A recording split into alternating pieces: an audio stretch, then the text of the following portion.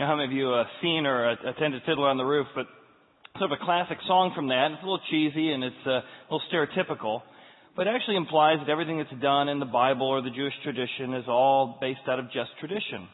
But actually there's deep meaning behind the traditions.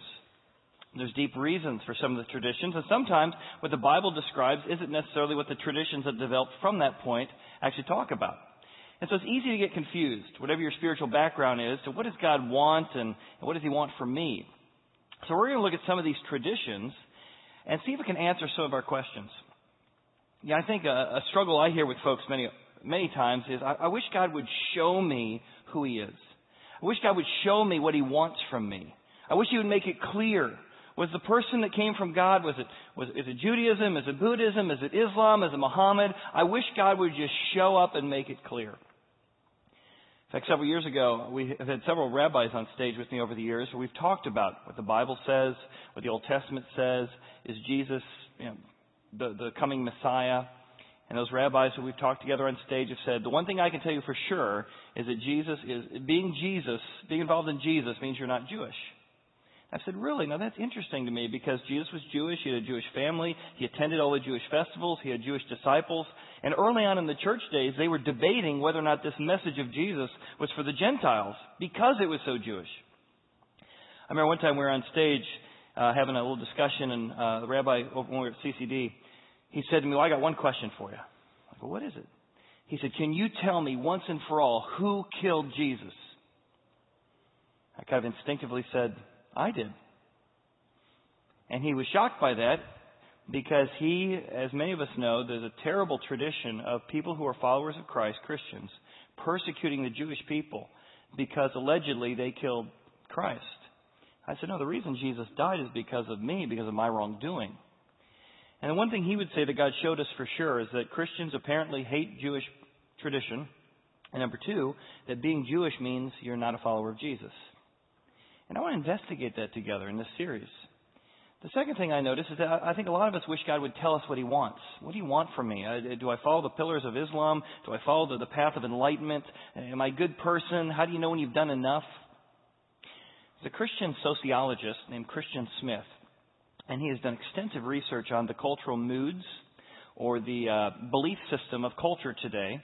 And he describes what most people in America believe in a nationwide survey of millennials and teenagers. And he said that most people today believe in what he calls moralistic, therapeutic deism. Moralistic, therapeutic deism. And here's the basic belief. Moralistic. God basically wants us to be good people, do the right thing. We may not know exactly what right and wrong is, but in general, we have a good idea. Try and do that. Two, it's therapeutic. When you do good things, you get good rewards. When you do bad things, you get bad consequences. Deism, there is a God, but He's not involved in your life. You don't get to know God. He tells you what to do. He puts that good, bad thing on your heart.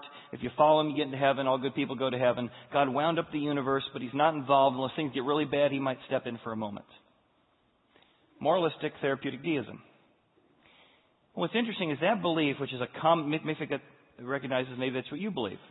That is almost the opposite of what the Bible describes. That's almost the opposite of what the message of Jesus describes. You're like, well, how can that be, Chad? If most people believe that, why wasn't God clear? Why didn't He let us know? Well, if that's not it, then what is the truth? And that's what we're going to look at today. Because the festivals, the Jewish festivals that God set out through Moses that were affirmed by Jesus, the festivals were like God's show and tell. They show us who He is, and they tell us what He wants. They're God's show and tell. And one of the things in order to fully understand God's show and tell is you have to understand the difference between being Western and Eastern. For example, part of an Eastern teaching style is that people participate. So I'm going to ask you to participate as we sort of go into this. When you think of God and attributes of God, what do you think of? So just holler out an attribute of God that you think of. God is good. God is love. Give me a couple more. God is powerful. Holy, gracious, forgiving. All right, let's stop there. Great. You say, well, I don't know if I believe all those things about God. But the one thing that's in common about all those things is that's how Westerners describe God. They're all abstract concepts. Good, gracious, eternal. If you were in an Eastern audience and said, what is God like? Here's what you'd hear. He's my rock. He's my refuge. He's my tower. He's my nursing mother. He's my good shepherd. He is the area of the cleft of the rock I go into. You see the difference? They're all pictures. They're very concrete. And so we can't fully understand what God is teaching in an Eastern culture unless we sort of switch off of Western mode and switch into Eastern mode and look deeply into God's show and tell. Use all of our senses to see what it is He's trying to describe to us. Because when we look closely at God's show and tell, we realize that what the Bible describes is not a deistic God who wound up the universe and wants us to follow His will, but He's disconnected. No, the Bible says what God offers to you and I is this. You can know God, not just know about God. You can have a relationship with God, not just empty ritual. You can be in a personal friendship with God. And so the goal of these festivals is not information, but transformation of a relationship. I'll give an example. It's a true story about a Hebrew professor. He was teaching over in Israel, and a group of students came in working on their master's or doctorate degree.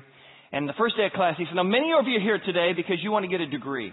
But if you're coming to my class, we're going to come to the Scriptures and to the Bible to learn what the Bible says is most important. To love God and to love others. This class is about studying the Bible so we can learn to love God, to know God, to be in relationship with God. He said, if you're here just to get a degree, there's the door. And with classic Jewish humor, he says, by the way, rectal thermometers have degrees. And you know where we stick them. And I love that because it describes, there's nothing wrong with higher education, there's nothing wrong with degrees, but the goal of the Bible is not information, it's transformation. To know God, not just know about God. So let's look at God's show and tell. What does the bread and the water tell us about God's show and tell? When God led the people out of Egypt, one of the first things you need as you're wandering through the desert is food and water. So God reveals Himself as their provider through bread and water. He provides the manna every day. He provides manna for them so they could make bread together. He says, I am your bread. You can taste of me. You can daily depend on me. You can count on me. You can trust me. And He's in this relationship of bread with His people from the very beginning as they're receiving the different festivals and the law from God. Also, if you're walking through the desert, one of the things you need more than anything is water. So God often will have water pour out of a rock to provide for His people. And those become images in the Jewish people's mind. God is our bread, and God is our living water. So one of the festivals that God sets up, there's 7 of them, is called the Festival of Tabernacle, also known as Sukkot. And it is a celebration. It is a festival of celebration specifically around food, God is our bread, and around water. There's a water ceremony as part of the festival. And in an agrarian society where you were farmers, you had to depend on the heavens for water to sustain your life, your family, your career. Bread and water were very key. So God set up a festival that for 8 days they were to celebrate and call to Him to be their bread and their water. To which we're back to, well, why didn't God make it more clear? How do we know that Jesus is the bread and water? How do we know that God of the Bible is the bread and water? How do we know Buddha is not the bread and water? How do we know Muhammad's not the bread and water? Like, if you're like me, it's like, God, it's so frustrating you're not clear. I mean, if you want it to be clear, why didn't you have the bread, make it available in the bakery, right? Wouldn't that be clear? If God had said, where do you find my bread? Go to the bakery. Now that would be clear. And if you say, well, God, where do I find this living water? He says, well, it's in the faucet. You say, yeah. Now, I might believe the Bible. I might give the Bible some consideration if it was that clear, if it wasn't so ambiguous. God, give us the bread in the bakery and the water from the faucet. That's exactly what He did. The prophet Micah, in describing when God would show up, how you would find Him, says that He would be born into Bethlehem. And it says that out of Bethlehem, the one whose origins are from old, the one who is eternal, the one who has no beginning. If you're looking for the sent one from God, the Messiah, the eternal one, you would find Him born in Bethlehem. Well, when I was in Israel a few years ago, I had a chance to go to Bethlehem. And I was up on the Herodian, which is this big temple mount or house actually, that Herod built for himself. If you look one direction, you can see modern Bethlehem. If you look the other direction, you can see this little Bedouin village that is probably about the size of what Bethlehem was during that time. Real small town. Statistically making who it is that was born in Bethlehem to a very minor amount of people to identify who would be the sent one from God. And do you know what the word Bethlehem means? Beth, if you have relatives who are Beth or Elizabeth, means house of. Lehem means bread. The house of bread. The bakery. Gee, God sent in His show and tell, the bread of life was born in a bakery. Because He wanted to be that clear that we could find Him. Okay, Chad, well, that's kind of cute. No, it's not cute. That's how God works in an Eastern culture, using images to make it clear. Or what about the faucet? Well, if you talk to most people and say, well, where do you find water? They'd say, well, you go to a manger. You see, we have the idea, because we've seen way too many pageants, that mangers are these wooden things with grass in them and straw. All over Israel, you see mangers all over the place. They're always made out of rock. They're always carved out, and that's where you put the water for the animals. So if you talk to anyone in the Eastern culture and say, where do you find water? You go to the manger. So God said, well, the two images I want to use are bread and water. I'll have Him born in a bakery, and I'll have Him actually born and resting as an infant in the faucet, so that they would know exactly who He is and how to find Him. Which is why, when Jesus shows up, He says, in case you missed the metaphors, in case you missed God's show and tell, He says, I am the bread of life. And anyone who comes to me doesn't need to be thirsty anymore. I am the living water of God. You'll never be thirsty again. Do you see God's show and tell? There's lots of there's lots of reasons why statistically Jesus fulfilled prophecies. But there's something even better when you begin to look at God's pictures. What is He saying here? I'll give you another example. During His ministry, Jesus is feeding 5,000 people. So He's feeding the 5,000, and it's one day as He's feeding them, there's little details that are left. And if you're a Westerner, you see numbers in the text and you think, oh, I'm getting information. But numbers always had significance. They meant something beyond just numeric value. So look at this passage. There's a boy with 5 small loaves and 2 small fish. Why doesn't He say a few or many? He specifically tells us 5 and 2. But how far will they go among so many? So Jesus took the loaves, gave thanks, distributed them to those who were seated as much as they wanted. He did the same with the fish. When they had all enough to eat, He said to His disciples, gather the pieces that are left over. Let nothing be wasted. So they gathered them and filled 12 baskets. Now why does He tell us 12 baskets? Why not just many baskets? Why even tell us how many are left over? He says 12. With the pieces of the 5 barley loaves left from those who had eaten. After this, the people seeing this saw the sign Jesus performed, and they began to say, surely this is the prophet to the whole world. That's a weird conclusion. I would say, surely this is the bread maker. Surely this is the grocery guy. Surely this is the miracle worker. But their reaction to this story is, surely this is the prophet to the whole world. Now why is that? Well, around the Sea of Galilee, it's a pluralistic society around the Sea of Galilee during Jesus' day. There were people who believed all different kinds of things. And the area where the Israelites, or the descendants of Jacob, lived were called the area of the 12. The area of the 12 around the sea. And then the other area where the people who did not believe in Judaism, or certainly not Christianity, which wasn't invented yet, they called that the area of the 7. So the writer is telling us that Jesus comes, and He's actually, the area that He's performing this miracle is right on the edge of the area of the Jewish community and the area of the Gentile community. And He does a miracle involving the number 7, the area of the 7, and a number 12, the area of the 12. He is saying, I have come to be the bread and the water to all people of all times, to the area of the 12 if you're Jewish, and to the area of the Gentiles if you're the area of the 7. Which is why the audience reacts and says, wow, this is the prophet to the whole world. And Jesus does something really weird. They're right in the middle of this conversation about Him saying, I am the bread of life. Come to me. I will feed you. I will nourish you. And He said, I got to go. He gets in a boat. He travels about 10-ish miles. You can see the Sea of Galilee is real small. He gets over and He stops at Capernaum. And He starts the conversation up. The people seeing Him wander around the shore and they meet Him up in Capernaum. And as if nothing's happened, He starts the conversation over again. Or just right where He left off. Here's what He says. They say, what must we do? Tell us what God wants. What must we do to the works of God require? And Jesus says, here's what God wants from you. The work of God is this, to believe. To believe. He doesn't say to do, He says to believe. What God wants from you is to believe in the one He sent. They said, well, what sign will you give that we may see it and believe you? What will you do? Our ancestors ate the manna in the wilderness, as it is written. He gave them bread from heaven to eat. So they say, we've been looking for bread. We know the sent one from God will be bread. And to which Jesus says, very truly I tell you, it's not Moses who's given you the bread from heaven, but it's my Father who gives you the true bread from heaven. For the bread of God is the bread that comes down from heaven and gives life to the world. He's saying, I am God, the bread come down. Just like the manna came down, I've come down to be with you. But why did Jesus not have this whole conversation over there at the same location? Instead, he makes them travel or seek him out to come to Capernaum. Well, again, God's show and tell. I actually got a chance to visit Capernaum. If you see the octagon-shaped building, that's Peter the Apostle's house. They've excavated it.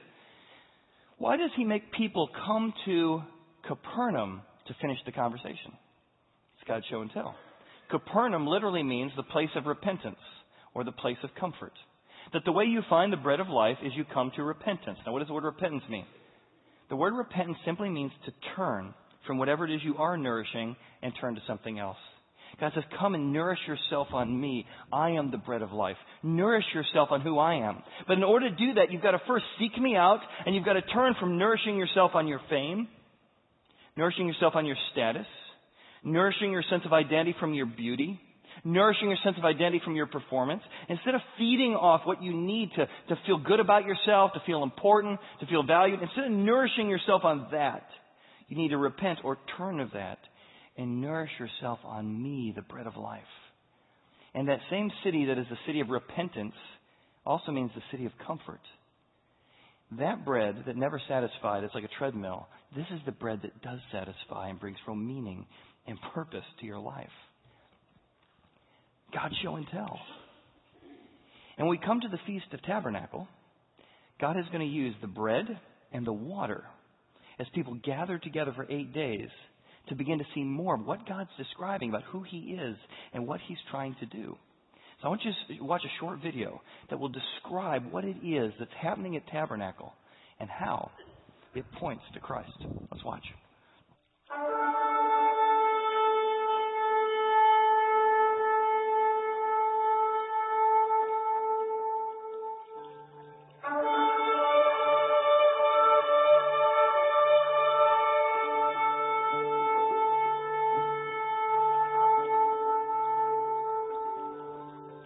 You see, in Leviticus chapter 23, it describes that 8 days.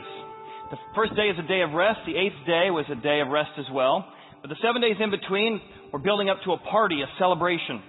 And so coming down the center aisle, coming through town would be a priest. And with him would be all kinds of flute players and music players. And music would begin to play as he walked through town with 2 pitchers. With one pitcher he had wine, with the other pitcher was empty. He'd make his way over to the pool of Siloam. Pool of Siloam is the same place that Jesus healed a man who was blind by putting mud on his eyes. And he would scoop up some water from the pool. The crowd would begin to gather, and the cheering, and the kids would gather out like you're going to a July 4th parade or a picnic, and you'd march through town. Now you had the water, and you're cheering. God was going to provide for us. God was going to give us the rain that we need for our crops. And you'd wander through town, and you're on your way to the temple. As you wander to the temple, the crowd continued to gather. The music continued to build. People are so excited. The last day, the day 7 of the ceremony, is called the Great Day of Celebration. As you got closer and closer, the people began to cheer and yell, and they began to wave their palm branches and say, God, you need to provide us the rain. Our business will not survive. Our crops will not survive if you do not provide. And as they made their way to the temple, the priest would take the wine and say, God, the previous harvest is here, and we give you our very best. We pour out a wine offering to you, thankful that you give us the fruit of our labor, that you are the provider, that you are the provider one. And at the culmination of the ceremony, he would pull out the water and say, if God doesn't provide rain for us, we're not going to survive. Let us call out that God will be our provider for our business, for our family, for our lives. And people would begin to cheer and wave and celebrate. Give us rain! Give us rain! We need water from heavens! And all of a sudden he would pour out the water. And as the water came out, the people would cheer and they would celebrate and they would pray, saying, God, be our provider, be our living water that we need. And then the music would continue to build, and all of a sudden they would begin to sing Psalm 118. So I want you to imagine, you don't need to stand up to stay seated during this, but imagine this is a modern retelling of Psalms 118. Imagine we're in the temple. Crowds gathered all around. There's cheering. There's music. And all of a sudden, everyone begins to sing Psalm 118. Let's give thanks to God for what He has done and give thanks to God for what He will do. Let's listen together. So there would be great celebration as they were calling out to God, thanking Him. The reason they were living in booths is because during those 8 days in the booths, you look back at your house. Modern day, you look back at your car and you think, look at everything God's provided for us. Living out in this little tent reminds me of all the things I take for granted. It brings up a spirit of gratitude in me. Jesus attended Sukkot and Tabernacles many times. In fact, you can imagine there was one time while they were pouring the water, the culmination of the ceremony, and a young rabbi yelled out, "I am the living water, and he who comes to me will never thirst." And all of a sudden people are like, this guy's claiming to be the living water that we've called for and prayed for all these years. And that when you believe in Him, sent by God, out of your heart will flow rivers of living water. See, this message is so different from moralistic therapeutic deism. You can know God. You can experience God. And life is not about knowing what God wants you to do. It's about knowing God and loving God. And therefore, because you love Him and trust Him, you want to do what He wants you to do. I don't know if you saw Mayor Bloomberg this week was interviewed. And here's an example of moralistic therapeutic deism, the very opposite of what we're describing here. The New York Times predicted, Mayor Bloomberg, that his crusades against guns and smoking and obesity would serve him well in the afterlife. He said, quote, "I'm telling you, if there's a God, when I get to heaven, I'm not even stopping to be interviewed. I'm heading straight in. I have earned my place in heaven. It's not even close." Now, besides the arrogance of that, notice his statement, if there's a God. I don't even know if there's a God. I certainly don't know if I know Him. I just know that if you do good stuff, you get into heaven. It's the opposite of what the Bible describes. The whole point of heaven is being with the one that you love. You begin to love Him on earth, and you want to love Him and continue to be with the person you love in heaven. In fact, sometimes it's thinking, God, you owe me because of what I've done, is the biggest obstacle to people coming to hear the message of grace. Contrast that with Bono. Not somebody you'd consider Mr. Moral. But as he has wrestled with different religions over the years, he says it's a mind-blowing concept that God who created the universe might be looking for company, a real relationship with people. But the thing that keeps me on my knees is the difference between grace and karma. You see, at the center of all religions is the idea of karma. You know, what you put comes back to you. An eye for an eye, a tooth for a tooth. Or in physics, in physical laws, every action is met with an equal or opposite one. It's clear to me that karma is at the very heart of the universe. I'm absolutely sure of it. And yet along comes this idea of grace. It upends all of the you reap what you sow stuff. Grace defies reason and logic. Very good news indeed, because I've done a lot of stupid stuff, he says. That's between me and God. And I'd be in deep trouble if karma was going to be my final judge. I'd be in deep you know what, he says. It doesn't excuse my mistakes, but I'm holding out for grace. I'm holding out that Jesus took my sins on the cross because I know who I am, and I hope I don't have to depend on my own religiosity.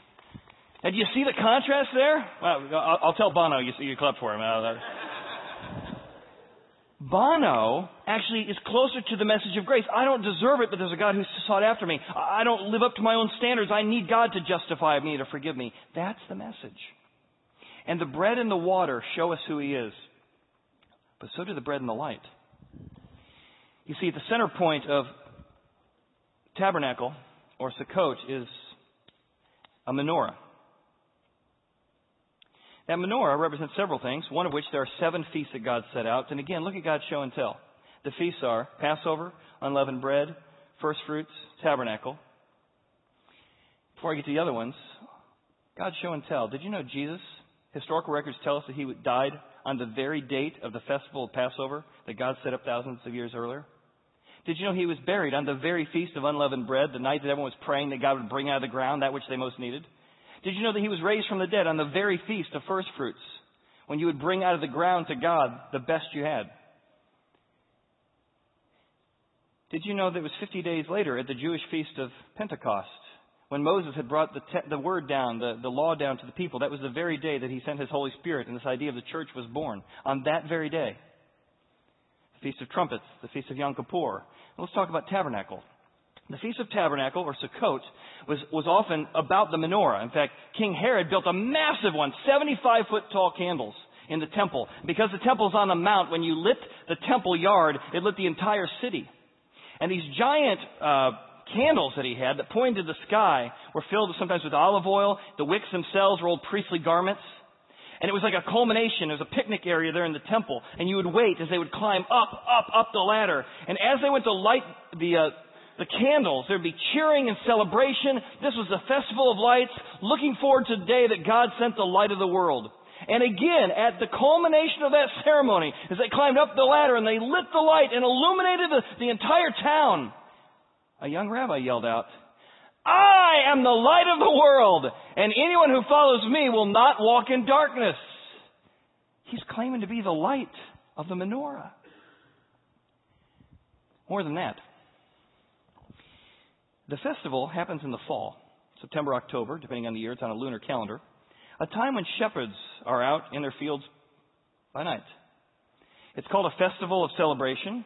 It's got these giant 75-foot birthday candles. It's a ceremony that we're told to celebrate as a party for generations, for all generations forever. When the angels appear to the shepherds at Jesus' birth, they actually say to them, "Rejoice! Greatly rejoice!" And from that place in Bethlehem, you can actually see the Temple Mount and you could see the light going. It's very probable that not only did he die on Passover, was buried on unleavened bread, was raised on first fruits, but that he was actually born on the Feast of Tabernacles. God show and tell. What's the probability of any one person fulfilling that? You say, well, I don't know if the Bible's true. We'll get to that in about 5 weeks or 4 weeks. But if it's true, if somebody really did live and have these kind of things interact with it, isn't God going out of his way to show and to tell us everything we need? You can believe in him not because you're naive, not because you lack evidence, but because you have evidence. You see, God's show and tell is to show and dwell. John chapter 1 verse 14, we're introduced to, in the beginning was the Word, and the Word was with God, and the Word became flesh, which literally means the Word tabernacled with us. The Word came to live with us, to dwell with us. And when you are around the Word, you experience grace and truth. Jesus is saying, I am the tabernacle one. I am Sukkot. I am the one who came to dwell among you. I didn't want you to know God as a concept or a theory. I wanted you to know him as a person. I am a person you can know, you can love, you can develop friendship with. And after you're in your booth and you're thanking God for everything you take for granted, you're reminded of everything he's provided for you, you then get to eat.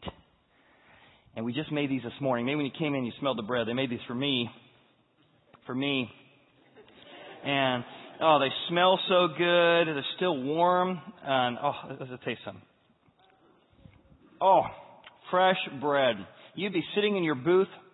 You'd be eating together. You'd be celebrating together. Again, it was a time of festivities. You might even have a little entertainment while you're doing it. You would be enjoying the time together. And you would be saying, this is what God is like. He's my daily bread. He's the daily one I go to. He's the one I thank. He's the one who provides for me. And you're suddenly aware of his comfort. You're aware of his strength. You're aware of his wisdom. You're aware of his guidance. And you begin to celebrate for 7 days that there is a God who cares enough about you that with all of the atoms and all of the stars and all of the universes going on, he has time for you to dine with you, to dwell with you, and to be with you. And man, it smells so good. And it tastes so good. I wish I had enough for everybody. But I've only got about 10 here, and I'm not Jesus. I can't multiply it.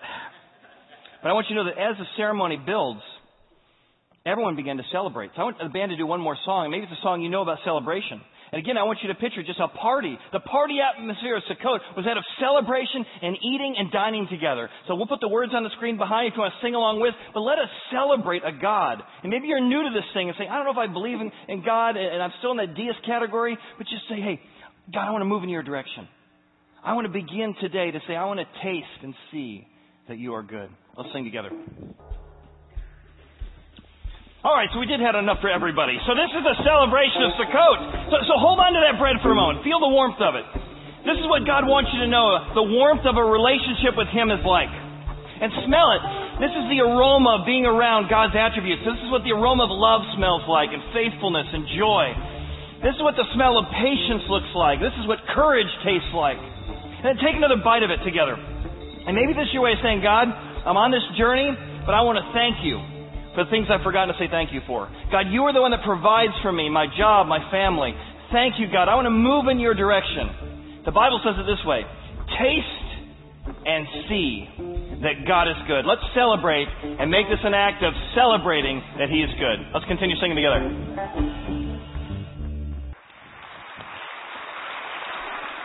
Well, as we head out this week, I just want to encourage you to take the spirit of Sukkot and take some moments this week and say, God, I want to step back and say, I thank you for what you've given me. I want to celebrate what you have. And God, I want to investigate who you are. And I want to take this show and tell seriously. And I want to begin to maybe dig in the Bible for the first time. Read Matthew, Mark, Luke, or John. Begin to find out about what Jesus is doing and what He's saying. God wants to show and tell because He showed and dwelled. Thanks for being with us. We'll see you next week for Jewish Jesus Part 2. If you came prepared to give, there's some offering boxes. And if you want to meet some people, if you're new to Horizon, third door on your left is the Hearth Room. Thanks for being here today. See you again.